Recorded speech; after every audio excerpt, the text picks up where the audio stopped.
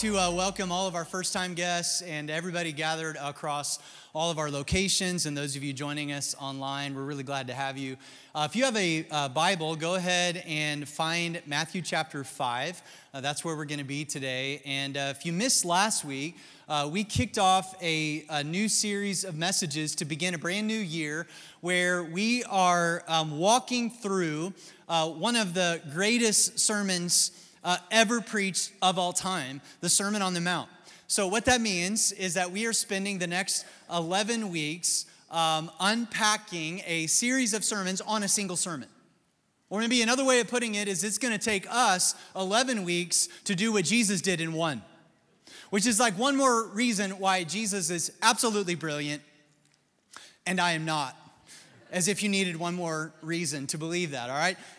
Many of you maybe are familiar with the masterclass curriculum that's online in which experts in their various fields can become your private tutor in the comfort of your own home. And the slogan on the website says, "Learn from the best." And so if you want to learn how to cook an omelet, like Gordon Ramsay can teach you how to do that. Or Christina Aguilera, she can teach you how to hit that high note. Or Tony Hawk can teach you how to shred it on a skateboard. Or Simone Biles, like she can teach you how to do a backflip. Although I wouldn't recommend doing that one. See, it's a really fascinating concept and just one more reinforcement of the fact that you and I, like we live in an age where we have more access to knowledge and information than any other generation in the history of the world.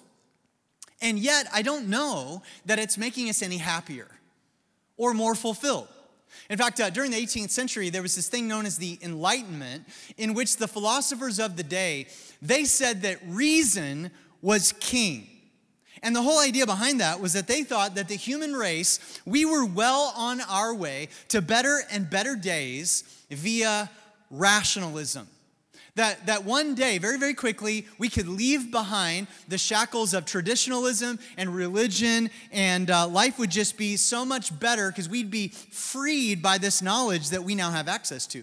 Yet I think that all of us would agree that at least a surface level observation of the last 200 years and even the last 2 years has revealed that that idea of the Enlightenment like really hasn't panned out. Because we have all this knowledge and information accessible 24/7. And don't get me wrong, like knowledge is not a bad thing. It's a really, really good thing. But in and of itself, it's not enough.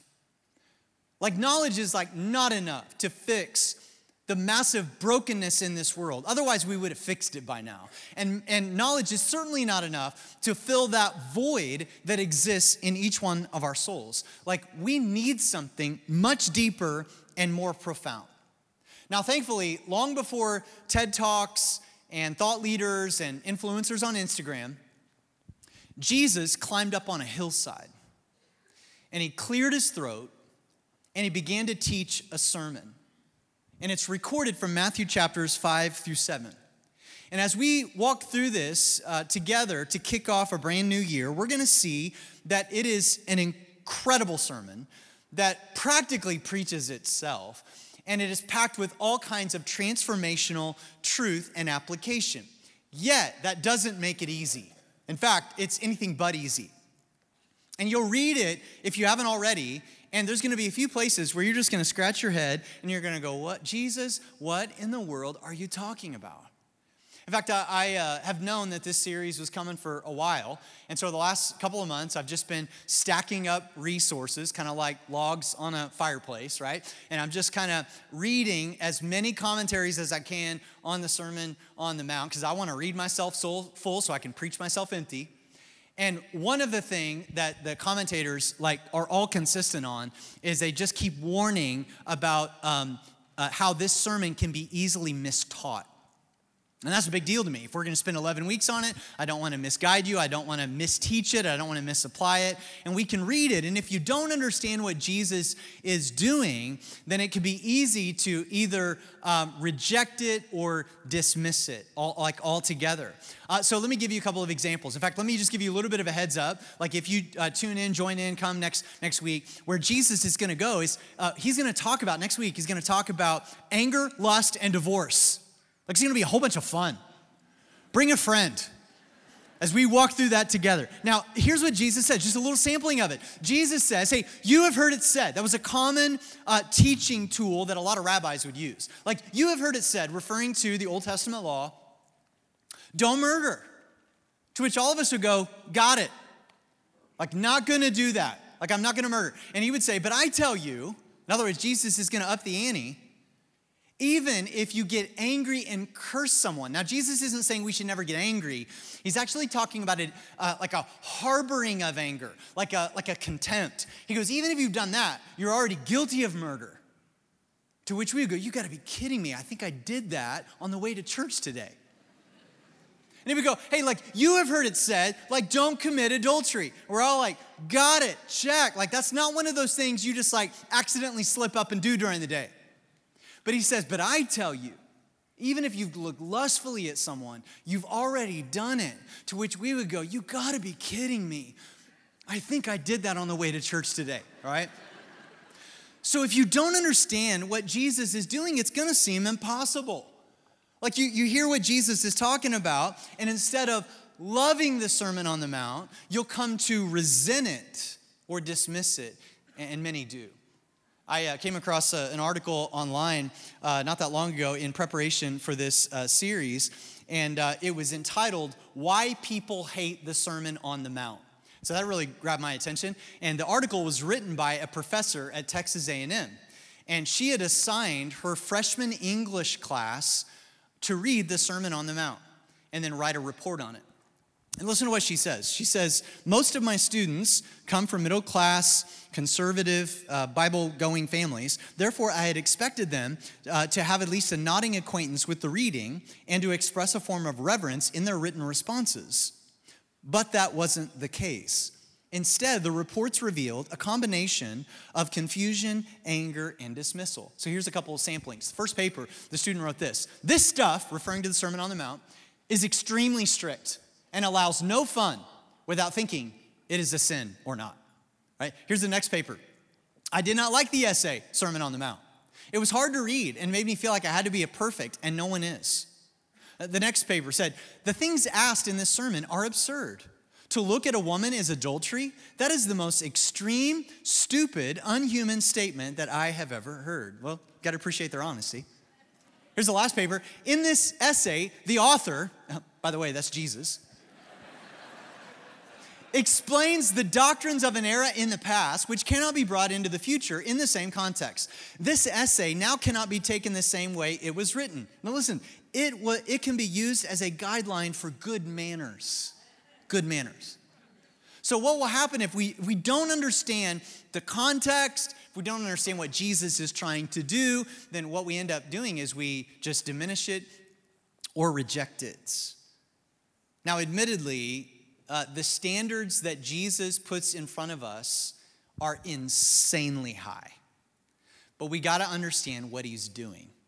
Namely, like if you're jotting down a few notes, and I highly recommend that you do, the first thing that Jesus is doing is he is really trying to reveal to all of us that the only one who is ever able to live out the standards of the Sermon on the Mount is Jesus himself. Like he's the only one who's ever been able to do it. And so Jesus is basically saying, hey, I've already done this. I've fulfilled these requirements for you. In that sense, this is very, very similar to the Old Testament law that we talked so much about in our series in Romans this past fall. Remember?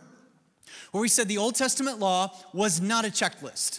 It was not rungs on a ladder that you just kind of get your way up to heaven by obeying all the law. What is the law? It's a mirror showing you your need for a Savior. So in a very similar way, the Sermon on the Mount is kind of like Jesus' way to express that old law, right? And he's talking about the new covenant that he has with us. I think the second thing that Jesus is doing, and this is so important to understand, is that Jesus is talking about his kingdom. That is a major theme in the Gospel of Matthew. The word kingdom is mentioned multiple times, not only in the Sermon on the Mount, but all throughout the Gospel. And Matthew was primarily writing towards the Jewish crowd. So there's a reason why the Sermon on the Mount is put up front of his gospel, and why it's given so much real estate is because the Jewish crowd, they were looking for a Messiah to usher in an earthly kingdom that they thought would bring about political emancipation. They thought this is going to give us freedom from the shackles of the Roman Empire. And Jesus comes and says, no, the kingdom of God isn't anything like what you might think. So what Jesus is doing is he is explaining his upside down kingdom, or maybe a better way of saying it is he is putting this world right side up. And Jesus is saying, hey, listen, if there is a kingdom, then that implies there is a king. This is the speech of the king. And he is talking about the values of his kingdom. This is not a list of morals or ethics that we have to abide by in order to go to heaven. However, with that said, I think that we would all, like if you really look at this, if every single person on the planet right now, nearly all 8 billion of us, if we could live out the standards of the Sermon on the Mount perfectly, there would be no more abuse. There would be no more heartache. There would be no division or wars. There would be none of that. And that's exactly the point that Jesus is driving at. He says, these are the standards of my kingdom coming. Martin Lloyd-Jones, in his book, Studies on the Sermon on the Mount, which, by the way, if you are looking to do a deeper dive study during our series, I highly recommend you get that book. And in the opening, the introduction of that book, he actually warns us of misreading or misapplying this sermon. And he makes this astounding statement in the introduction. He says, if we could throw up the slide, he says, if you find yourself arguing with the Sermon on the Mount at any point, it means either that there is something wrong with you. Now, that's a rather blunt statement, but he's talking about the motivations of our heart, or else that your interpretation of the sermon is wrong. And I love how direct he is with that, because he is so right. Here's what I mean. If you read the Sermon on the Mount, or during our study of this together, if you feel absolutely terrible about yourself because you can't live up to the standards that Jesus is placing, then you're reading it wrong. Now, if convicted, sure. But you shouldn't feel like you're pinned down in shame. If you read this and you get angry, like how could God hold me to this standard? Then we haven't yet grasped that Jesus came to fulfill this.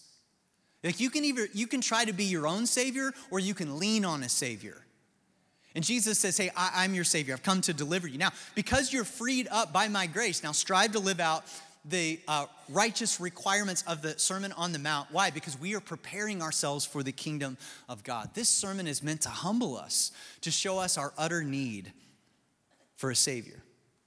And the standards are admittedly hard, and there's a reason for that. This sermon is primarily geared towards what I might call a disciple, not just Christians in name only.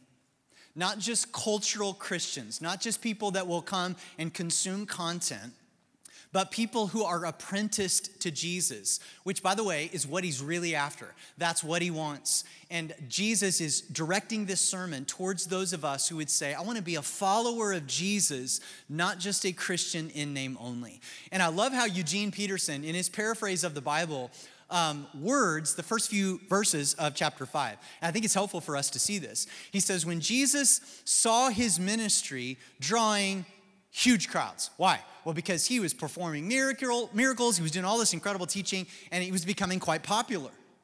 Here was Jesus' response. It wasn't to try to maximize his platform or to get a little check mark by his name on Twitter. His response was to climb a hillside. It was to retreat from the crowds. And it says those who were apprenticed to him, meaning the committed, climbed with him. And arriving at a quiet place, he sat down and taught his climbing companions. And what came out of his mouth was the Sermon on the Mount. In other words, Jesus is not seeking popularity. He's seeking disciples. And remember, our definition of the word disciple that we gave back in the fall is a sinner saved by grace, yet progressing more and more into the image and likeness of Jesus, which is what makes our passage today, we're actually going to study verses 13 through 20, so needed in our pandemic-weary, politically charged, socially divided world right now. Because in this text, Jesus provides us with two very vivid metaphors that describe the effect that followers of Jesus, listen, should have on the world around us. We don't always have, but we should have on the world around us. Now, to set this up, last week, if you were here, Ryan did an incredible job walking us through the first 12 verses, known as, it's like a list of blessings. It's called the Beatitudes. And it's a really kind of strange way to sort of begin the Sermon on the Mount, because Jesus comes out and he lists 8 types of people that are blessed, but it doesn't really feel like you would be blessed if you were one of these 8 people. Like he goes, hey, blessed are the poor, blessed are those who mourn, blessed are those who are humble. And you read that and you're like, why are they blessed? Part of the reason is because we don't have a very good English word to interpret the word blessed. The word blessed in the Greek is the word makarios. And we don't have a good English equivalent of it. In fact, it wasn't really so much of a word as much as it was a salutation. Like it was something that you said to kind of begin a conversation. And many scholars say that about the closest English word we have to it is the word congratulations. So in a sense, Jesus is saying, congratulations if you're poor. Congratulations if you're mourning. Now, like, why would he say that? And once again, I think Eugene Peterson's paraphrase helps us to kind of understand this. Let me just read a sampling of a few of them. He would say, hey, you're blessed. In other words, congratulations when you're at the end of your rope. To which we might go, well, why? And then he answers himself, well, with less of you, there is more of God in his rule. You take another one. Say, hey, congratulations when you're content with just who you are. No more, no less. And we might say, well, why? And he answers himself, well, that's the moment. You find yourselves proud owners of everything that can't be bought. Oh, well, that makes a little more sense. Let me just give you one more. Congratulations when you've worked up a good appetite for God. Why? Well, he's food and drink and the best meal that you'll ever eat. And Jesus says it is this group of people that are seeing the world through kingdom lenses. And I want to actually use you to impact this world for the kingdom of God.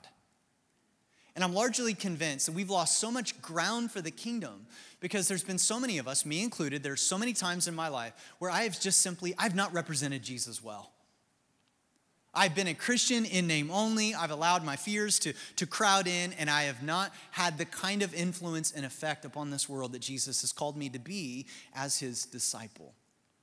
So let's look at our passage today. Jesus says in verse 13, you are the salt of the earth.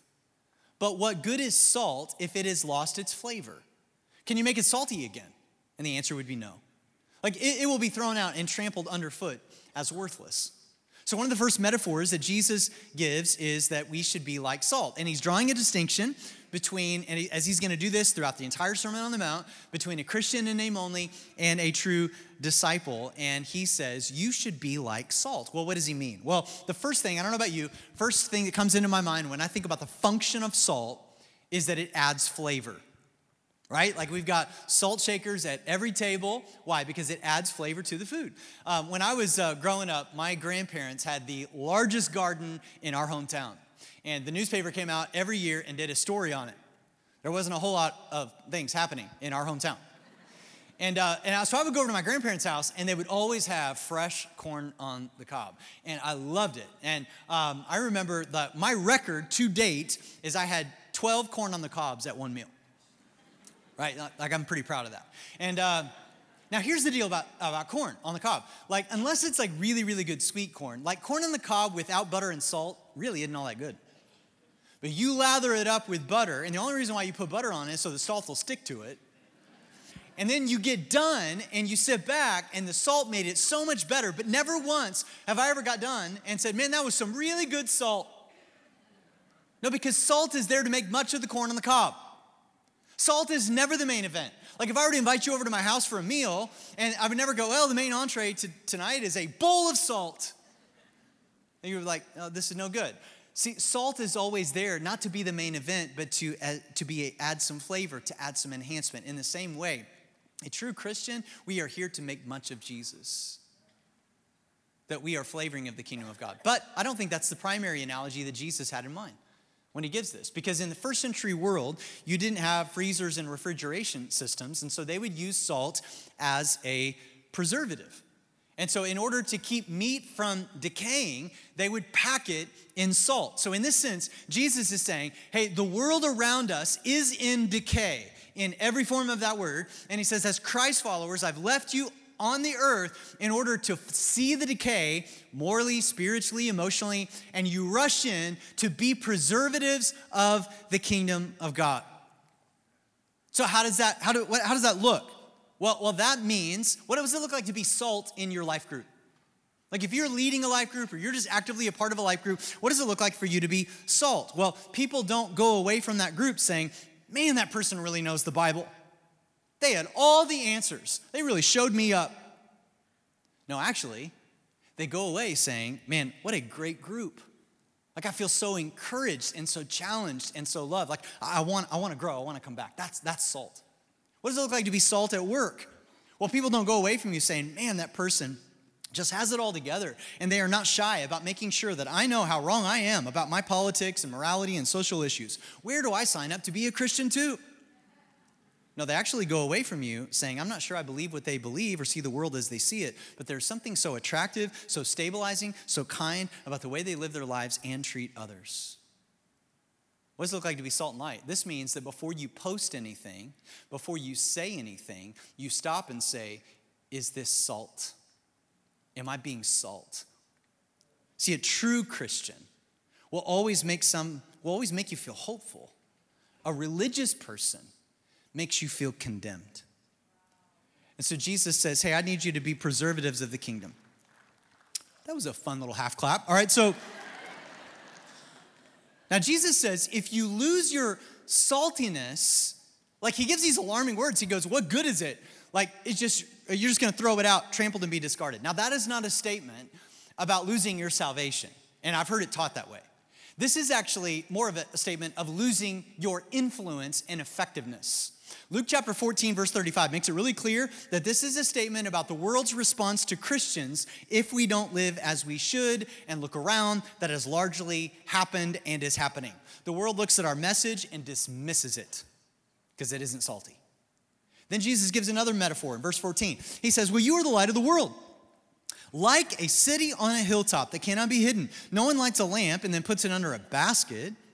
Instead, a lamp is placed on a stand where it gives light to everyone in the house. In the same way, let your good deeds shine out for all to see, not because you're self-promoting, but why? So that everyone will praise your heavenly Father. Once again, to make much of Jesus.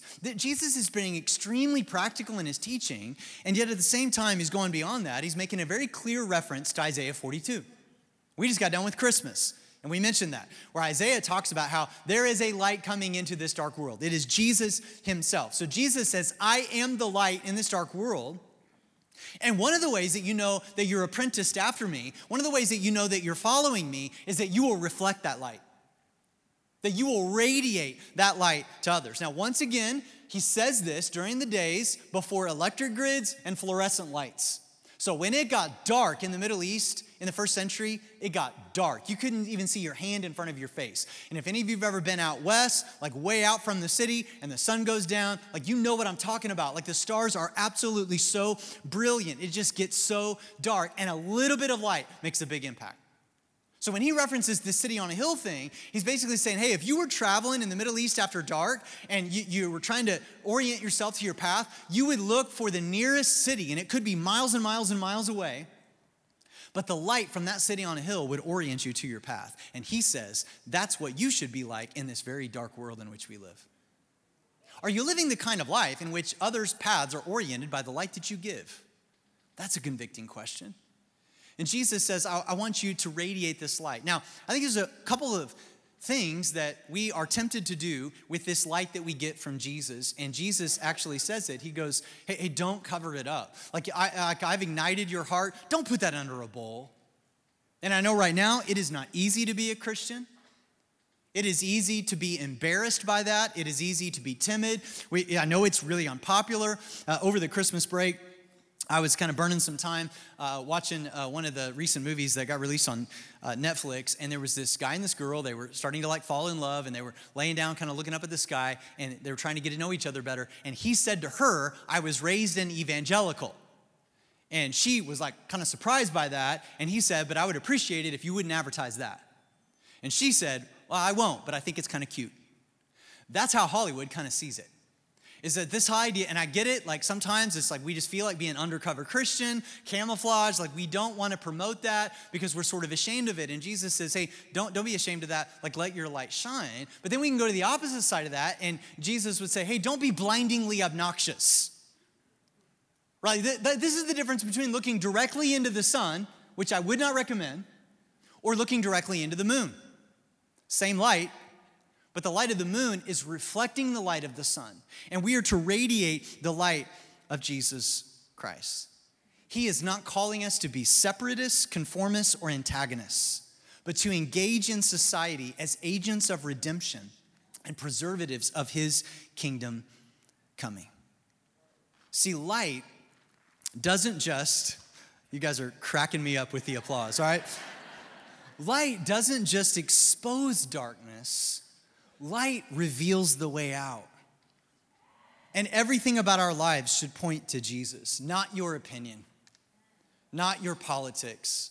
Every now and then I have somebody come up to me and they go, I don't really know where you stand on issues. Like that one sermon where you talked about essentials and non-essentials, you didn't really say where you stood. I'm like, good, because I'm preaching Jesus.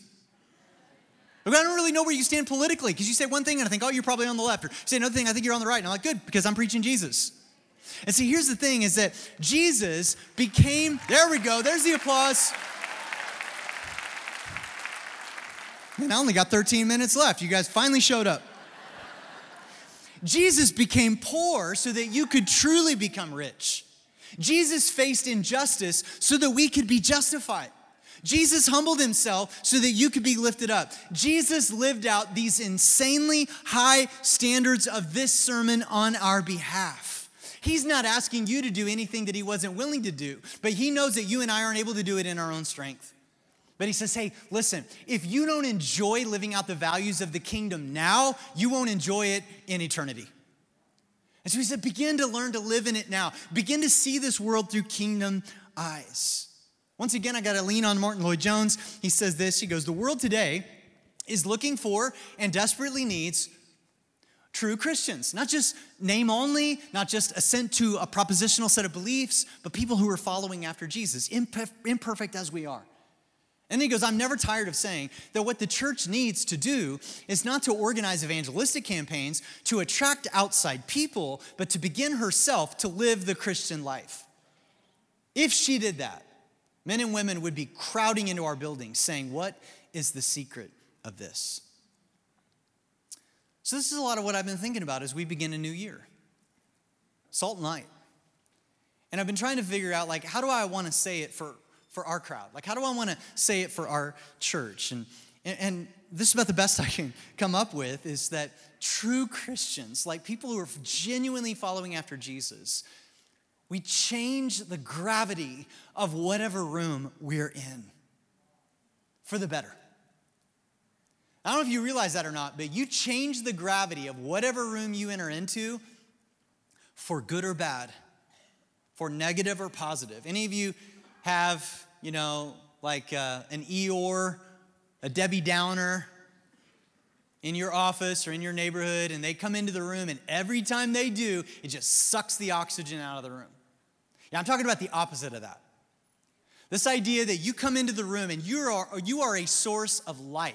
You're a source of encouragement. You're a source of kindness. You're the exact opposite of everything that we see in the media and online. And we go, man, there's something different about you. And that's the challenge that I want to lay out for our church family here at the beginning of 2022. And I think that now is a really good time for it, because we look around, we're all weary, we're exhausted, we see everything going on. We look at everything going on in the news, and we're like, man, I don't control anything. Well, let me control the gravity of the room that I'm in. Let's change the gravity of our homes, of our workplaces, of our communities, and the city in which we live. Like, let's be salt and light. And I just want those metaphors just to be burned into your mind, that before a word escapes your lips, salt and light. Before I respond to that comment on Facebook, just stop, salt and light. That before you react to somebody else's anger, you just stop, salt and light. And I want you to know what kind of church you walked into today, especially if this is your first time. We are not trying to attract crowds or merely make converts, but disciples. People that are willing to follow after Jesus in every area of their lives. What does that mean? Well, that means that we are not going to be panicked, overly political, obnoxious, angry, fearful, mean-spirited, judgmental, harsh, divisive. Nor are we going to be ashamed, timid, compromised, or condescending. Rather, we are going to be grounded and confident, humble, kind, loving, wise, bold, courageous, unifying, uplifting, compassionate, empathetic, reflectors of the light of Jesus. And if you're in on that, go ahead, then put your hands together. Hopefully you're in on that. I want to be on that. That's the kind of church I want to be a part of. Now, I don't know how many of you have seen these TP stickers on the back of cars. We actually hand these out in the lobby, and it stands for Traders Point, if you didn't know. So you're like, that's what that means. And I want you to know the reason why. Now, this is not a marketing tool. I am not interested in marketing our church. If it was a marketing tool, there would be a web address or some sort of cheesy Christian slogan on there. But there's not. It's just TP. Why? And it's somewhat ambiguous. Like, it doesn't even say Traders Point. The reason why is because I want people to see these like all over town and wonder what it is. And then actually go up to you and start a conversation. Like, I want somebody to like see these all over town and then see one on your car in the parking lot of Target and walk up to you and go, man, I see these stickers all over town. Can I just ask you, like, what is that? Or maybe the police officer, right? Like, he pulls you over and says, man, I keep pulling over all these people with TP stickers. What is that? And then you've got an opportunity right there to be salt and light. Well, man, let me tell you. And you just invest, and you invite, and you encourage. And I still know that's not enough to convince some of you. Some of you are like, I am not a bumper sticker person. Well, fine, don't play, all right? But I also want you to know this. I'm like seeing, like we don't push these very often, but I'm seeing more and more of these all over town. And I just have to tell you, like when I see this, and part of this is because I'm the pastor of this church, I get it, but I do two things. When I see one of these stickers, especially if I'm in the car by myself, and I'm just being really honest with you, I see it, I go, TP. That's like what I do. It's awesome. And then the second thing I do is I pray for whoever's in that car. And part of what I pray is I'm just like, God, I don't know who they are. I don't know what they're going through. God, I pray that you would comfort them. I pray you challenge them. I pray you encourage them. And then I just pray, like, God, help them be salt and light. They are representing your church around our city. Now, how do we become salt and light? Well, Jesus gives us a clue to this. I'm going to finish out the passage. He says in verse 17, hey, don't misunderstand why I have come. I mean, Jesus says it like right there. He goes, don't misunderstand me. I did not come to abolish the law of Moses or the writings of the prophets. No, I came to accomplish their purposes. I tell you the truth. Until heaven and earth disappear, not even the smallest detail of God's law will disappear until its purpose is achieved. So, if you ignore the least commandment and teach others to do the same, you will be called least in the kingdom of heaven. Do you realize what he just said? If you diminish any part of the Bible, if you're ashamed of any part of the Bible, if you say, well, I know it said it then, but it doesn't really mean it now, he's talking about that. And he actually didn't say you'll lose your salvation. He says you'll be least in the kingdom of God. But anyone who obeys God's laws and teaches them will be called great in the kingdom of heaven. And then verse 20, but I warn you, unless your righteousness is better than the righteousness of the teachers of religious law and the Pharisees, you'll never enter the kingdom of heaven. That is a loaded statement. We're actually going to unpack that further next week, so please come back. But I will say this, that the original audience would have read that and they would have been stunned. Because the teachers of the law and the Pharisees, they made it their full-time job to live out the law. In fact, they devoted so much time to it, they made up their own laws. So the original crowd would have read that and they go, Jesus, like even the full-time professional, like you're telling me I gotta be better than the full-time professionals. And Jesus is not talking about behavior. He's not talking about knowledge. He's talking about motivation of the heart. And then Jesus affirms the Bible. Now understand, the time that Jesus says this, the New Testament hadn't been written yet, but the Old Testament had, and Jesus is actually looking back at the Old Testament and he is affirming it, and he is saying like, hey, I've come to fulfill everything. All the Old Testament is pointing to me, and I've come to uphold it and fulfill it. Jesus had a very, very high view of Scripture. I don't believe in Jesus because the Bible tells me so. I believe in the Bible because Jesus believed in it. And so with that said, let me just kind of give you 3 really practical handles of application, and I'm going to be done. If you're taking notes, how do we change the gravity of the room that we're in? Well, first of all, right now, gravitate toward his word.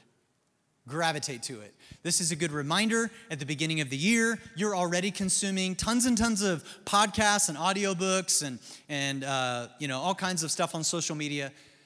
Carve out a little bit of time, 15 minutes a day, to just marinate on God's word. Listen to it on audio while you're driving. Sign up for our daily Bible reading. You can read the Bible with us throughout the year. Get back to his word. Here's the second thing. Gravitate to his presence.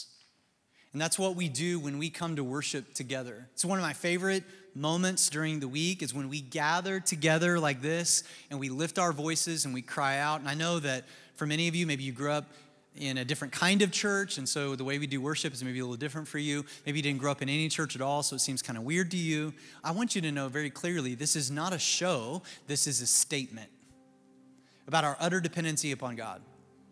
The book of Hebrews says that we bring a sacrifice of praise, that we come empty-handed into this room. You've had a really, really tough week, this is your chance to fill up. That when you actually hold your hands up, that's not look at me, that's God, I need you.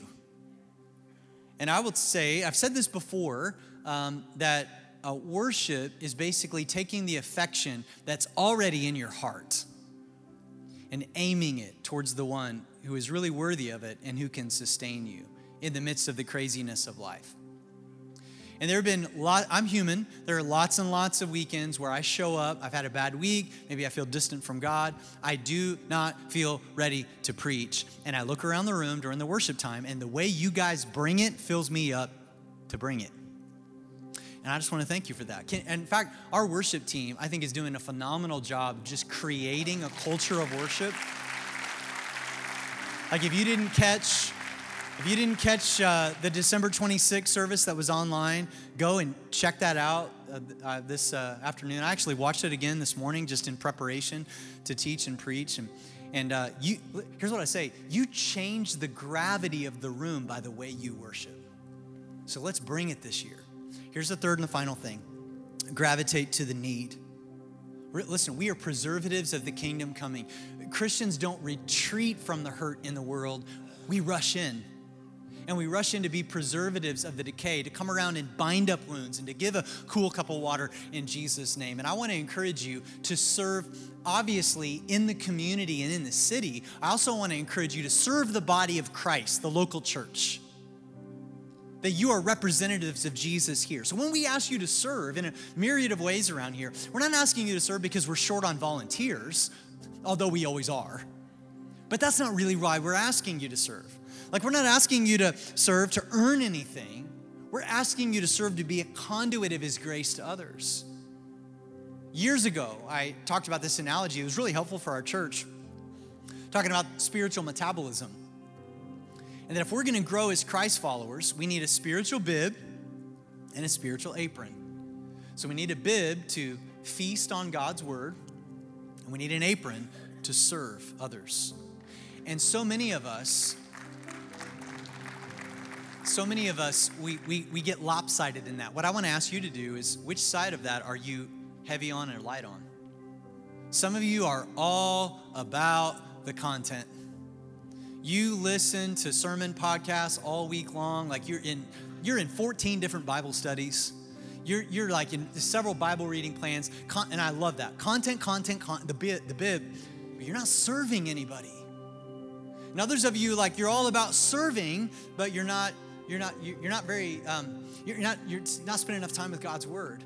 And what will happen is your spiritual metabolism gets all out of whack. I'm just simply saying, balance that out. Feast on God's word, serve for God. Let this be the year, Traders Point family, where we stand out in the best possible way for Jesus, because there is a weary, hurting, dark, decaying world right now that is in desperate need of the presence of Jesus. And his spirit lives in you, so let's let others see it in you.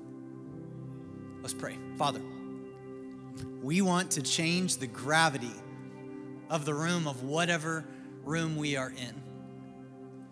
So God, we come to you today, and just in a spirit of repentance, we just want to say we're sorry. We're sorry for making this about us. We're sorry for pushing our own perspectives or politics over the name of Jesus. We're sorry for being a Christian in name only.